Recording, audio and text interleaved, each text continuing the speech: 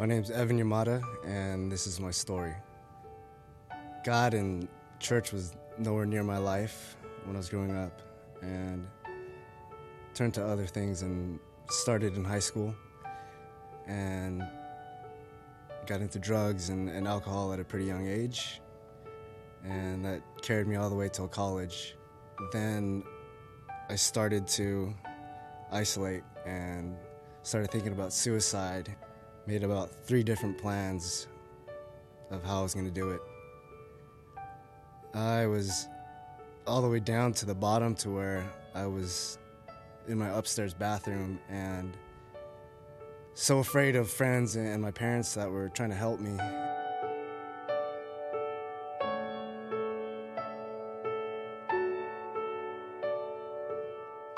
My name is Tara Burns, and this is my story. Growing up, we didn't live in like a Christian household. We weren't forced to read the Bible or go to summer camp or anything. My dad actually, his parents were from a Buddhist temple, and my mom went to Catholic school. So anything was kind of goes with religion. And I remember in college, I was talked to by 2 girls that were on my dorm floor, and they told me that if I didn't accept Jesus Christ right then and there, that they couldn't be friends with me and that I was going to hell. So I pretty much avoided Christian kids after that.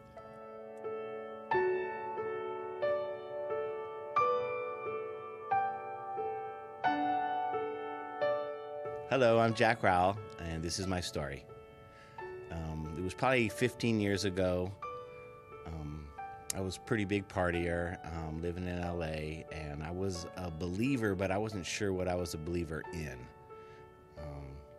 Then my niece passed away, and I was so mad at God and even doubted that there was a God if something like that could happen. And just quit drinking. Just put it down. I was tired of it. Thought this was going to fix my life. It didn't. I was still searching.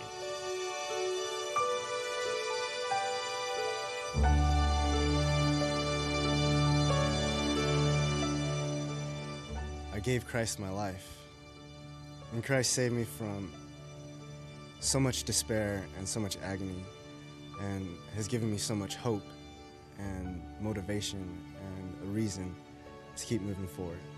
So after I was saved, became baptized, got involved with a small group, and I'm doing things to help me walk with Jesus and hopefully get other people to walk with him also. In 2007, I was baptized by my fiance, and it was an amazing experience to look across the room and see people who truly love and care about you. I finally knew what was important in my life.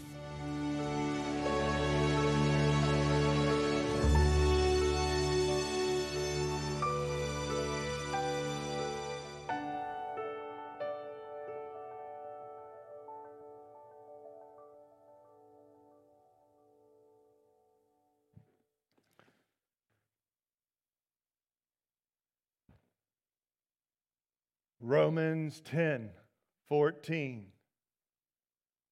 How then can they call on the one that they have not believed in? And how can they believe in the one of whom they have not heard? And how can they hear without someone preaching, someone living it before them? And how can anyone preach unless they are sent?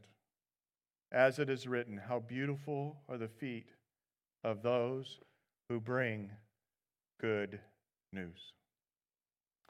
We are 1 week out from us gathering here as a church family for a whole weekend for the Plan A conference. And we had such a large ramp up, a build up to you coming to be a part of Plan A. But it's easy to forget that which we were challenged by. But with Easter standing before us, I trust that you won't. God's plan A is to send us out to preach, to live, to communicate the gospel, the good news of Jesus Christ that we celebrate His death, His resurrection, His power to come as His Spirit into your life and change life. We get to steward that message and that ministry. God's plan A is you and me. There is no plan B.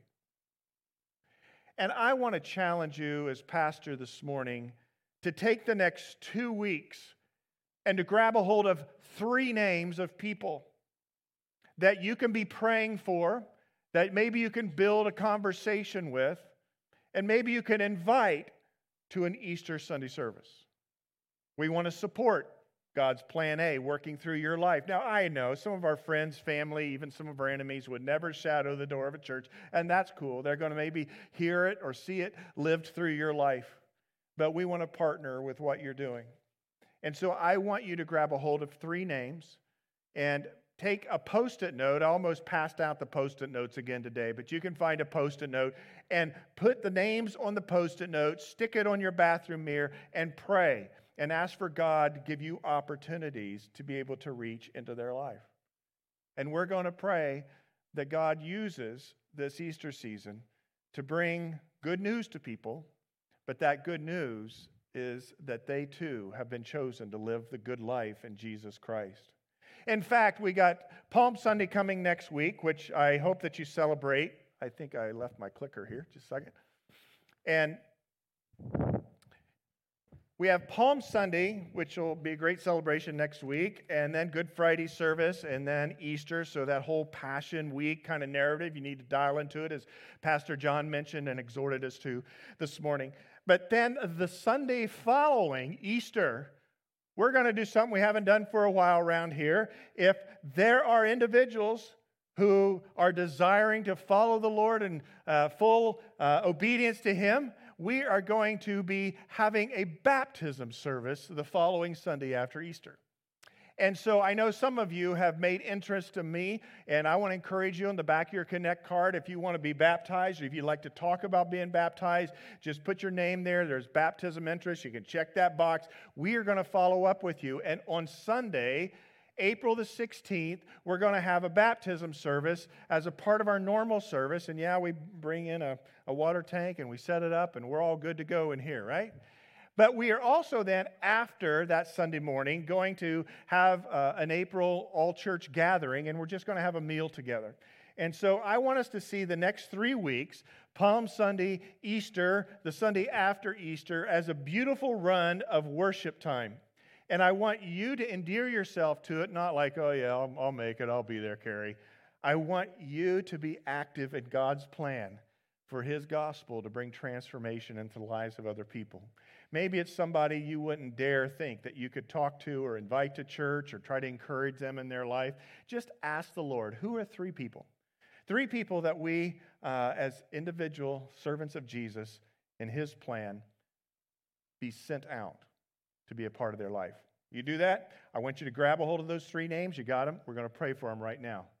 1, 2, 3. Ready? Lord Jesus, in these moments, we have 3 blanks. 3 individuals. First names. Here are their names, Lord. We lift them to you. Jesus, may you lead us strategically in their life to encourage them, to love on them, to support them, to offer gifts of service to them. And Lord, as you would lead, maybe we could unpack the story of our life with them. And as surely as these 3 brief stories we heard here just here this morning, there are individuals out in the highways and the byways of life who desperately need redemption, change, good news, the good life that you've called us to live in you. So, Lord, may we be about people that you love and care for. And may we be about being filled with your Spirit and being sensitive to be your kingdom laborers as you send us out. For indeed, the harvest is plentiful, but the workers are few. Lord, may it be true for the awakening church here that the harvest is plentiful, but the workers are increasing. And may we devote ourselves to your service for your glory through changed lives in these weeks ahead. And God's people said, amen. Well, great. We are going to jump back into the series that we've been in. It was great having Santi share with us last week from Mexico City and a part of Ford's ministry and his heart. But we're going to jump back into the Sermon on the Mount. We got just a few weeks here where we're going to be finishing up what Jesus gave as the greatest sermon that's ever been recorded. If you remember when we started the Sermon on the Mount, we just read it straight through. Matthew 5, Matthew 6, and Matthew 7 is where it was recorded. And the words of Jesus that he spoke on this very hillside, this is the Sea of Galilee, and he spoke it probably on the north side of the Sea of Galilee. He was preaching to probably hundreds of people. The very words that Jesus spoke were life-giving words, but they were also very challenging words, sometimes hard words. He was reordering the way that we as human beings should think about God and God's kingdom. He was caught in a system during his day of a lot of ritual, rules, regulation, and religious zealots that were oppressing people. And he came to speak to people that faith in God was not oppressive, was not constricting, it was liberating. Maybe you had that perception of God in your life. Sometimes we walk people through a discipleship journey called Rooted. And one of the key parts of Rooted in the early weeks is, what's your concept of God?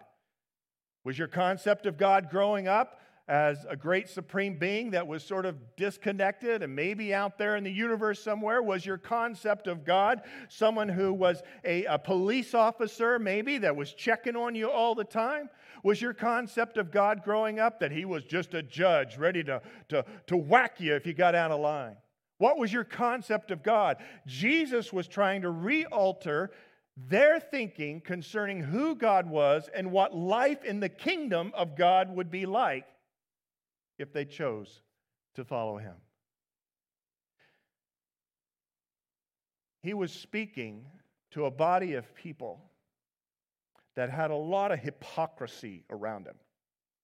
And he addressed that hypocrisy, and we've addressed that some in Matthew the 5 and the 6. But today we step into chapter 7. In chapter 7, he has in his mind the human tendency, our human nature is this way, to be judgmental people. Now, I don't know why we have a tendency sometimes to be judgmental, other than that we are fallen, sinful individuals, and we know sometimes that sort of isn't right, and that's wrong, and then we carry it forward in our relationships. But Christians today get accused an awful lot of being, what? Judgmental. And so Jesus, in chapter 7 of this Sermon on the Mount concerning the good life, says, you Christians, no, he says, if you're going to be a follower of me and enter into the life in the kingdom of God, it's not a life of judgment. It's a life, actually, of grace. And all of us in this room can use some grace, because there's none in this room that measure up to the standard of God, and we need his grace. But we live in a world where things are getting tougher and tougher, and there's a lot of judgment that's going on. And so Jesus says these words. Matthew 7, do not judge. Do not judge, for if you judge, you too will be judged. For in the same way you judge others, you will be judged, and with the measure you use, it will be measured to you. How many of you have heard that verse before? How many have had somebody shout at you that verse? It's almost like, there's certain verses we know and we don't know. And if you're non-Christian, this seems to be one of those favorite verses that people know. And if you put it in the King James Version, it's Judge not, lest you be judged. And it's not like, judge not, lest you be judged. It's like, judge not, lest you be judged. Judge not, lest you be judged. And you're like, hello, chill. What do you mean by that? And a lot of times what people mean by it is, don't you dare call me out for something in my life that's wrong. How dare you? How dare you? A pot calling the kettle black kind of idea, right? How dare you? Judge not, lest you be judged.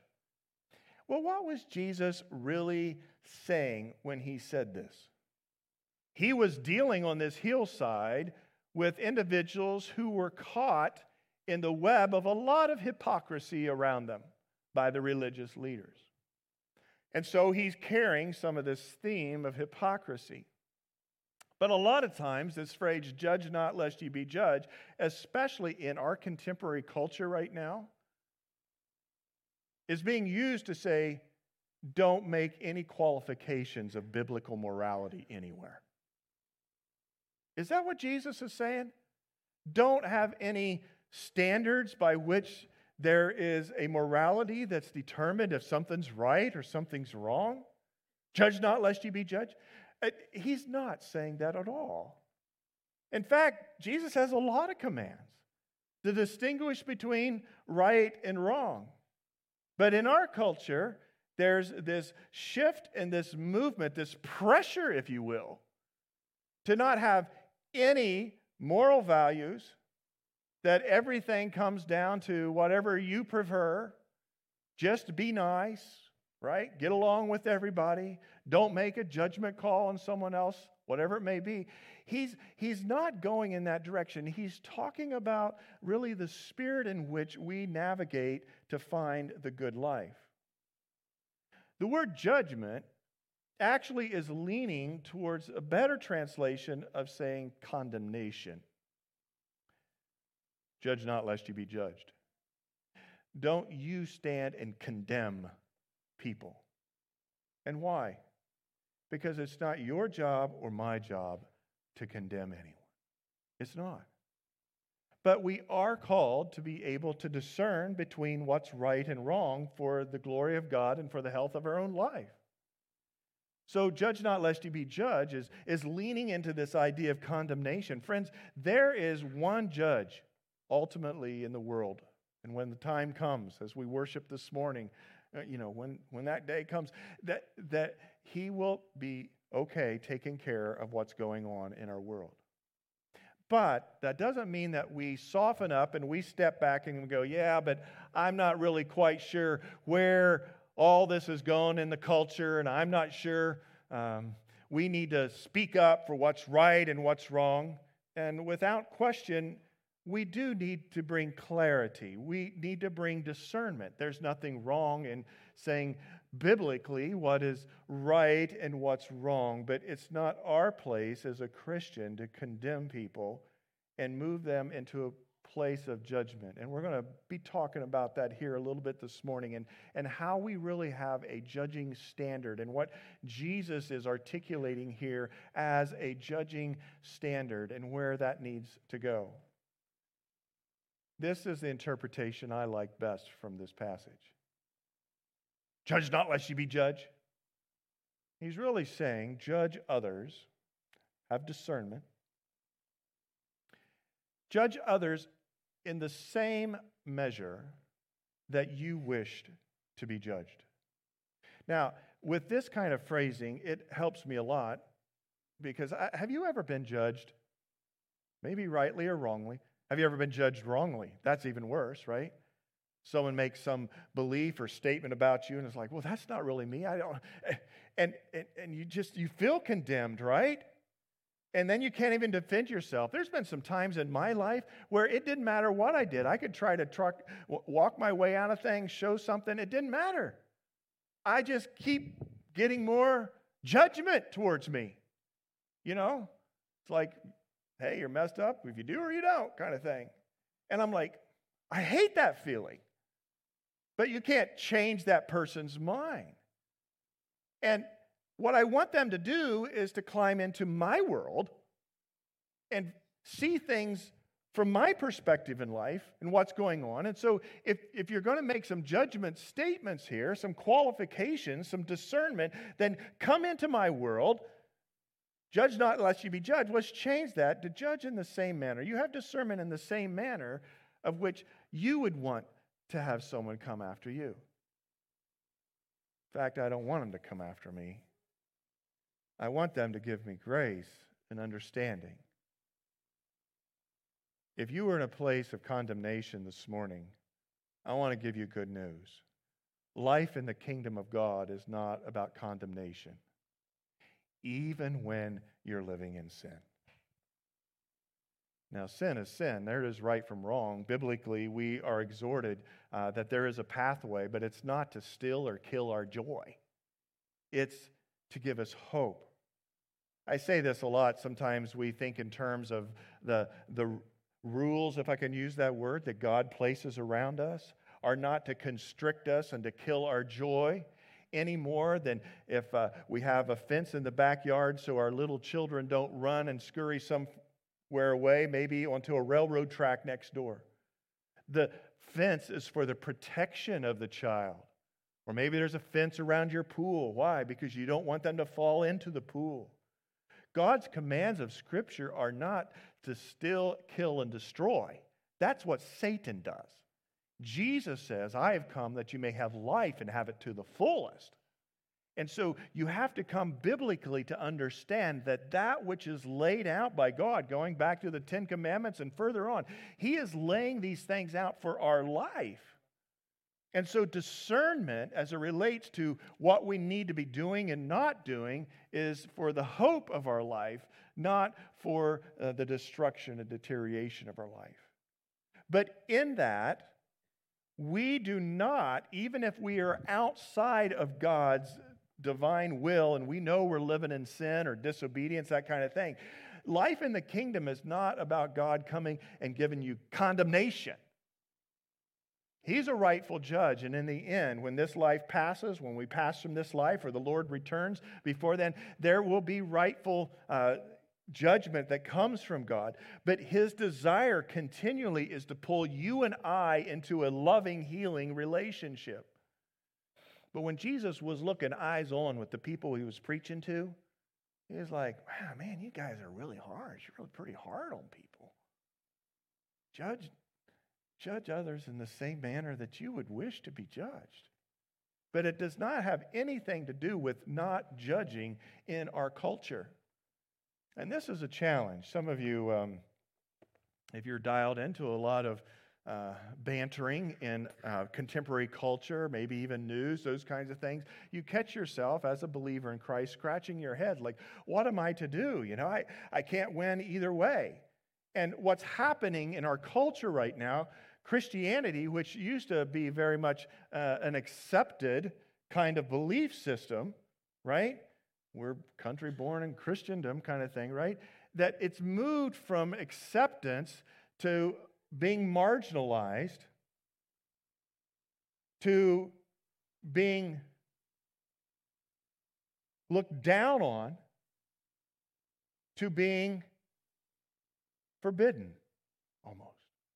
It's like, I'm caught up in this movement of my culture, and what am I to do? Because there's all kinds of abandonment of anything biblically that's happening.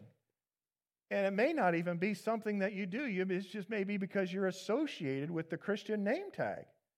I was reminded this week, someone was reading after, was sharing that any of you guys, Chip and Joanna Gaines fans, all right? They used to have a show called The Fixer Upper, right? Well, Chip, and if you've fallen in that trap, I found a new show this week. The guy that used to do the Extreme Home Makeover, what's his name? They're like doing a whole cul-de-sac block, like Rock the Block or something kind of thing. And I was watching that, and I'm like, wow, I could style it. And I used to do a lot of home improvements, and my wife was like, yeah, some of them worked, and some of them still aren't done yet. And, you know, you get into these things like, oh, I can make that, right? So Chip and Joanne Gaines, they had a really pretty good show, and they got a great business now, and they've moved on to some other kinds of things. But a few years ago, they really got judged, if you will. Now, their show, The Fixer Upper, was not a Christian show, but they themselves are Christian, and it was a very holistic show, and you enjoyed it, and you watched it. Maybe you got some ideas from it, that kind of thing. But then they got lambasted because they, as Christians, went to a church, and the preacher at that church made a statement that marriage is between one woman and one man. And they thought that, oh, you're associated with that church, you must have, bigoted ideas, right? Other kinds of things. So, and they got caught in this web. But wait a second. No. I mean, if you took this Bible and you looked at what it taught and it laid out, there is nowhere in this Bible that the idea that marriage is not between one woman and one man comes out. It's just assumed. There's probably nothing else that you could assume more deeply than, yeah. But in our culture today, what? Same-sex attraction, all the movement towards these things. It's almost like you are a bigoted, judgmental person if you believe that marriage is between one man and one woman. Judge not lest you be judged. Judge not lest you be judged. You know what? And you don't have any hatred towards anybody. But Scripture lays out certain ways, the pathways. This is the right way as God created human beings. And I don't know what to do sometimes. And so we just, don't say a thing. And there goes the drift of culture where Christianity is not just being marginalized, it's being condemned. So what are we to do? So we just to sit back, Carrie, and say, well, that's what Jesus said, man. I'm just going to step back. No. Jesus was not saying anything related to the right and wrong of sin. He was talking about how we who are a part of the kingdom need to be addressing and living in that kingdom. And we don't have to shy away from a biblical worldview or a biblical-based morality, but it's the spirit by which we carry it towards others. And whether it's non-Christians or Christians that are caught in a web of sin, Jesus is saying, do not judge with a condemnation type of spirit in your life. Now, I want you to think of somebody that you've got a pretty good bead on making some judgment about. I can think of several people. God did it to me this week. It's like, think of a few names that you got a judgmental spirit about, what they did to you or what's going on. Christians, non-Christians, whatever it may be. It can be popular kind of people. Think about it. Now, Carrie, what kind of spirit do you have towards that individual? Is it a spirit of condemnation and ill will? Or is it a redemptive spirit that you desire for them to be able to walk back into the wholeness of life? Jesus, he addressed it straight on. He addressed it straight on, and then he said this, why do you look at the speck of sawdust in your brother's eye and pay no attention to the plank in your own eye? Ooh. He starts to turn it and make it very personal.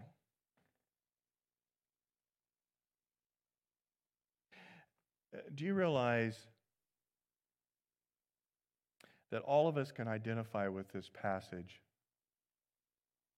as it relates to being able to, I'll say it, love the sinner but hate the sin? I know it's a common phrase, right? Do you know why we're able to identify with that so well? Because that's us. We know where we have fallen and where we sin. But yet we still love ourselves and we trust that God can help us find a pathway out. And so Jesus says in this whole judgment kind of exhortation, don't condemn. There is right or wrong. There is sin. And by the way, if you just look at the verses that are coming up, this whole thing of judgment and judgment is not saying that there's not right or wrong, because it says just a few verses later, it says that you need to discern what tree is producing good fruit and what tree's not. It also says don't cast your pearls before swine. All that's requiring us to have some type of judgment call as to what's good, what's wrong, what's not. But for us, if we can personalize it, as he takes this turn, we realize that we have all sinned and fall short of the glory of God. And so when it comes to judgment, let's look at the planks in our own eye. And we've talked about this passage before. It's really actually Jesus adding humor. It's like taking a huge 2x4, right, and sticking it up in your eyeball, and then you swing around to your friend and say, let me get that little speck out of your eye over there. You've messed up a little bit over here, and you got this big old 2x4, or you got a telephone pole sticking out of your eye. And you can see what he's preaching here on the hillside. They sort of chuckle a little bit. They didn't have telephone poles, but they knew what a big board, a big piece of lumber was. It's like, yeah, I guess you're right. Do not look at the speck of sawdust in someone else's eye, in your brother's eye, and pay no attention to the plank that's in your own eye. How can you say to your brother, let me take the speck out of your eye, when all the time there is a plank in your own eye? You, what? Hypocrite!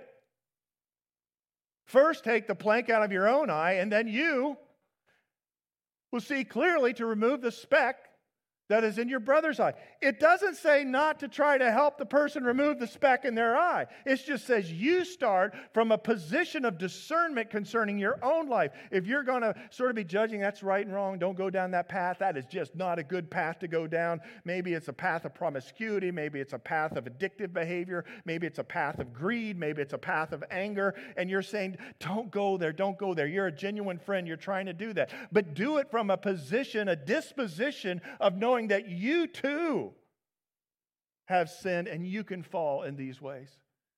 And so it's not saying don't judge. It's saying don't condemn. Do it from a kingdom of God position, as one who's entered the kingdom of God. And God, we know that He is continually seeking to draw people to Him, because God chose not what? To condemn the world, but to save the world. He chose to send His one and only begotten Son, that whoever would believe in Him would not perish but have eternal life.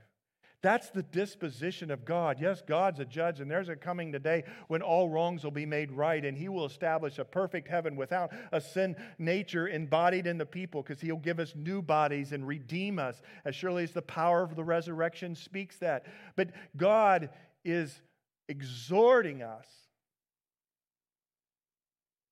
to be careful in how we go about our interactions with people and extend to them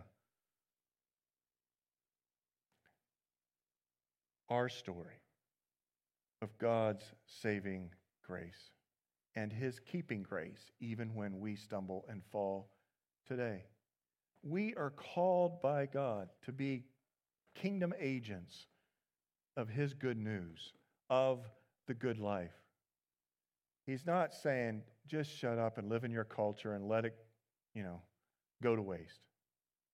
He's saying, no, you can speak rightfully, but engage people from not a disposition of condemnation, but one of rightful engagement, maybe of morality. And where's that based? I can always engage people on the issue of right or wrong. You can just get back to saying something as blunt as saying, in some countries they think it's okay to eat people. Do you think that's a good idea? What? There's no cannibals anymore. Well, you can probably find there's some isolated places, Indonesia or wherever. It's like, yeah, well, no, that's not right. Oh, well, who says that's not right? Well, it's just not right. You're supposed to respect life or that kind of thing, right?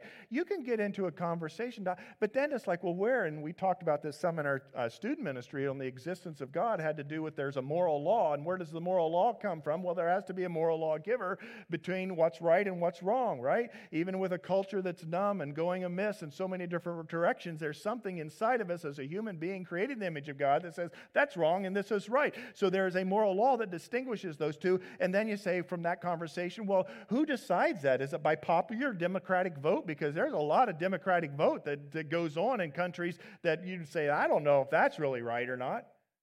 No, there is a God who establishes what life is all about. You can get engaged in these kinds of conversations, but do it from a spirit of love and encouragement for us to think rightly, and let the Lord deal with their heart as He would choose to do Himself. So, judge not lest you be judged. And then he pulls up this whole speck and board out of your own eye, right? And then he says this in verse 6, and it's sort of a strange kind of verse. It's real strange, actually. He says, do not give dogs what is sacred, and do not throw your pearls to pigs. If you do, they may trample them under their feet and turn and tear you to pieces. Now, this is one of those passages where you say, well, that's real simple. You have to judge between what's a pig and what's a dog and the pearls, those kinds of things. What's really probably happening here, and there's some different interpretations of it, is Jesus is trying to give them perspective again on being able to rightfully steward what they have and what they believe. And knowing that there are, and pigs and swine, if you will, would have been probably, cast as those who were not believers in God or a part of the kingdom of God, is that there are certain situations where you have some great truth and heart, and even though we're called to be God's plan A and to be able to encourage people in acts of service and preach the gospel, good feet of those who bring good news, right? There's sometimes it's like casting pearls before swine. Pigs do not get any nourishment from pearls, but pearls are precious. Pigs would want to chow down on something else, right? And Jesus is saying, do not give to dogs what is sacred. Don't throw your pearls to the pigs. And it's just be discerning in your articulation of the gospel's message and the hope you have, your story. And sometimes you just need to back away because it's just not the right time. Or there's not going to be any nourishment by you casting. And don't then fall into that judgmental spirit of condemning them or stuffing the gospel down their throat. You really need this. You're messed up. Yeah, aren't we all? And yeah, Jesus transforms lives, but just be wise and discerning as to what's needed in that type of predicament that maybe you would find yourself in. So these few verses that we just look at here in the Sermon on the Mount today, and that's all that we're really looking at there in the Sermon on the Mount, have to do with this whole subject and this issue of judgment. Judge others in the same measure that you would wish to be judged. And what I'd like to do is just give 4 exhortations related to standards of judging. All right? The first is this: never judge superficially. Never judge superficially. And let me have us look at this verse. In John 7:24, these are the words of Jesus himself. He says, stop judging by mere appearances, but instead judge correctly. You might have heard me share this story before. It's just a story that just carries with me through the years. And it was a true story of a family who made their way from, I believe it was the Northwest, Oregon, Washington, to Disney World for vacation. And they drove there by car, and they were going to spend some time. But while they were there was a tragic accident on the way, actually, and the mother of this family died. And so they were placed, the kids and dad were placed on an airplane with the leading to go back to home to deal with this. And the kids were very unruly. They were very upset. And there was another person on the plane, and trust me, I can judge people on planes. Anyway, it's this idea of like, well, who are they, or can you control that, or whatever. Oh, there was judgment going on there, and there's like, why can't this dad control his kids? Maybe you've heard me say this before. And then what? He tries to explain to this other passenger, well, there was this accident and their mother passed away and she is in a wooden box in the cargo bay. Oh. The moment you find that out, you do what? I'm so sorry, right? You contextualize it. Be mindful that when you do make judgment and discernment, or you talk appropriately about what God says is sin or not sin, stop judging people by mere appearances. But if you're going to judge, and these are words of Jesus, he says to judge correctly, right? You're trying to take the whole of Scripture. You know, we're not taking just one thing. Judge not lest you be judged. Like Jesus is saying in this passage, you need to judge correctly. You need to have discernment in this. But do not do it superficially. Do not do it superficially, because there's certain things that on the outside have certain appearances, but on the inside of a person's life, that's not all that's going on. So in your discernment of what's right and wrong, and trying to help people with the good news to lead them to the good life, be compassionate and never judge superficially. The second is never judge hypocritically. Never judge hypocritically, like the board in the eye or the sawdust speck, right? It says this in Romans 2:1. You therefore have no excuse, you who pass judgment to someone else. For whatever point you judge another, you are condemning yourself, because you who pass judgment do the same things. And it goes on in verse 4, and it says, or do you show contempt for the riches of his kindness, forbearance, and patience, not realizing that God's kindness is intended to lead you towards repentance? I don't know, I'm a human being and I fall short a lot. I am utterly amazed by God's grace and his forbearance and his steadfast love with some people, which I would say I'm done. But you and I have a great God. He desires that all would be saved. And he is calling people, his kindness, his forbearance, and his patience is leading them to a place of repentance. And hopefully they're going to see some of that through your life and how you treat them. I remember once when we first planted a church, Melissa and I did, and we just gotten married and we started this church, and people showed up for the first informational meeting, and there was this one guy, and I said, hey, you want to just do lunch this week, whatever? And we sat down to do lunch, and he didn't do it in a mean way, but he leaned across that lunch table, he looked me in the eye, and he says, I'm a homosexual.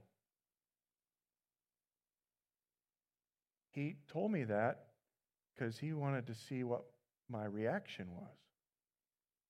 Am I going to judge, condemn? Or am I going to continue to have a conversation and point him to life in Jesus? And by God's grace, I might have flinched. I don't know. He said later I didn't totally respond bad, right? Because you're like, oh, okay, what am I supposed to do with that information? I mean, I'm not. But I want to love people, and God makes people unique, but biblically, in that category, there is right and wrong as to how he made us, male and female. And I want to share the love of Jesus, but I don't want to stand in the way by having some type of judgmental spirit, because Jesus is calling them to himself. And he can change and make wrongs right. He can give direction and guidance to individuals. I am not only not their judge, but I'm not their ultimate counselor, right? I may counsel in a moment, but the Holy Spirit's the ultimate counselor. And I am not the one that they're to worship. If I can get them on the pathway of Jesus, then he will speak his word and bring them to a place where they need to be, as he deems. But I need not to be hypocritical. Because you see, as Christians, we like to pick out certain kinds of sins, and I'll stay in that whole sexual category. We like to pick out certain sins. Oh, yeah, that one's wrong, or that would be wrong, that kind of thing. And all the time, we have people, Christians in name, that think it's okay to have sex before marriage, fornication, or the number of people that don't press through with brokenness in their marriage and they just say, well, I'll just get a divorce. Or maybe there's adultery that happens while you're married. And it's like, oh, we just cover over that. Those are, well, that's sort of, but these over here, these are bad. No. Do not judge, discern, lay out God's law in a hypocritical kind of spirit. And you can move to all other kinds of categories too. There are certain sins that we as Christians, we just sort of give a nod to it. It's not that big of a deal. And then others, like we got all up in arms about. Jesus sees it all. He knows our brokenness. He knows the fallen, sinful nature that he has, but he is always working with his kindness to lead us towards repentance. Never judge superficially. Never judge hypocritically. Lord, shine the light on my life. Third is never hold non-Christians to Christian standards. Hey, but by the grace of God, there go I in so many ways. It's like there's certain, and now we have a new one in our household, right? I'm sure that there'll probably be some rules that develop. But in our family, we have sort of a set of understanding of how you operate in a Bowman household, right? You do too. Your family, there's certain things. And so in the family of Christ, there's certain directions and guidelines and understandings, and this is how we did. But I'm not expecting you, when you come to visit us, to toe the line that you have to do the dishes, if you didn't prepare the food, which is one of sort of our rules around that kind of thing. And it's like, oh, okay, yeah, we're just glad to have you here. So don't impose upon non-Christians a Christian standard. Understand that God, as I mentioned, will do the work in them. It says this in 1 Corinthians 5:12 and 13. What business is it of mine to judge those outside the church? Are you not to judge those inside? God will judge those outside. Now, this is a verse talking about the evildoer that's within the house of God and to take rightful action because they'll be destructive. And that's an appropriate kind of step to, call someone in to try to, encourage, hey, this is wrong, this is hurtful, these kinds of things. But we should not impose on the family, on people outside the family of God, what the inside of family of God lifestyle is called to be. So never judge superficially, never judge hypocritically, never hold non-Christians to Christian standards. And finally, I just want to say this, always help restore fallen believers. Galatians 6:1, brothers and sisters. That's an inside family thing, right? Brothers and sisters. Family talk here. If someone is caught in a weakness or a misdoing, no. If someone is caught in sin, and there's discernment in this, you who live by the Spirit should restore that person gently. But watch yourselves, or you also may be tempted. Carry each other's burdens, and in this way you will fulfill the law of Christ. What a beautiful verse in Galatians 6:3. May we be mindful that we are to restore each other with gentleness. And how do we do that? It's real simple. We just have to look at Jesus and who he is by his very essence. John 1:14 says what? The Word became flesh and made his dwelling among us. And we have seen the glory of the only Son, the one and only Son, who, what? Came from the Father, full of what? Grace and what? Grace and truth. And those are the two you're holding in balance. If you're just truth, it'll lead someone to rebellion and drive them away. If you're just grace, everything's fine. Yes, you're okay. It's going to lead them into license for more sin and waywardness. But if you hold the two in balance, as Jesus himself, he came full of, and it's good that the word grace is first, I think, full of grace and truth, then he can bring the redemption. He can bring the wholeness. And you and your spirit of trying to give direction to that person will be able to lead them onto a pathway of redemption and transformation. So there's some of your judging standards. Judge not lest you be judged. No. It's like, don't condemn. But there is a natural judgment and discernment of what's wrong. And people, there is a definition for sin in Scripture. And sin will lead a person to destruction. Maybe it's led your life to destruction in this room this morning. I want you to know that the grace and the truth of Jesus is there for you. So don't judge superficially. Don't judge hypocritically. Make sure you're not trying to hold a non-Christian, some type of Christian standard. And then always restore the fallen person with grace and with truth. I'm going to ask the worship team to come up. We're just going to sing a refrain of that song of getting back to the heart of worship. The ushers are going to take their places to receive the Lord's tithes and offerings as well as your Connect card.